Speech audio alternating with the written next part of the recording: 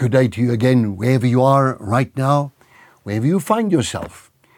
It's time to connect heart to heart, and you're the only person I'm talking to now, and the Holy Spirit is upon you, and the Spirit of God is upon me, and so we connect up with the Lord to find the Lord strengthening us as we are in the faith, of the faith. And we've spoken about fear in the past 2 or 3 days, and I'm thinking how people suffer because of fear. People have all kinds of physical problems. It affects them. I've seen people go through shock situations, real shocking situations, tormenting. There are wars on the planet. There are severe motor car accidents. There are all kinds of violence in society. There are raping of people, murdering of people. People suffer very shocking situations. And I've seen that kill people. They had a thing there in Texas in the United States where there was a mass murderer and he shot a lot of people.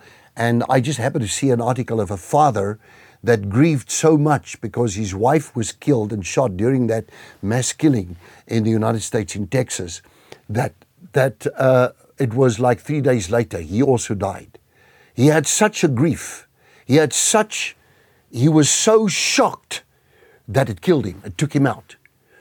If there's that torment that comes upon a person, I've seen people fear, and as they say in modern terminology, stress. I don't like the word stress. I like the word as the word is, namely fear. Fear is stress. Stress, I say tension and hypertension. But really, if I have faith, do I have any of those things? Tension, hypertension, and a stress level and all of that stuff? I simply believe God. I go on my knees and I pray. We were speaking about it. Myself and Pastor Clive Gopal, we had a session where when he was up here with Pentecost, we sat down, we were speaking, and he was saying, both of us said the same thing. When we experience sickness in our lives, both of us, we both found the answer and a total victory when we prayed. When we prayed, it became more and more intense until finally we rose from our prayer chairs and from our knees, from the floor, from our faces on the ground. We rose up and we were fine. And we could go on and we could strengthen others in the faith. But what is it then? This thing that God gives to us, that we can communicate with Him through faith and prayer and say, Lord, you know all things. This thing here, you're in charge of this thing. I understand the reality of it.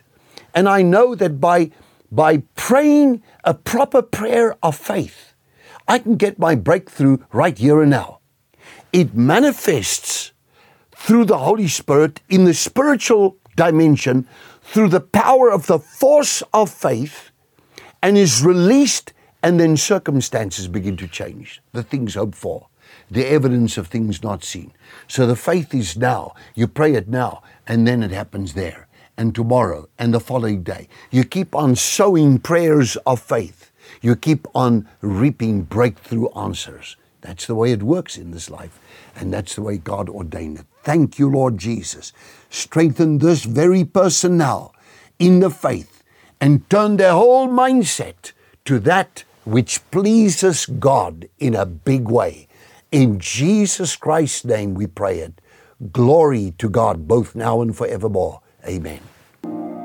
Did you enjoy that? We would like to connect with you and share much more with you. Just click on the link below and follow there, and it'll open up a whole world, a whole new experience of great things of God just to bless you. We love you.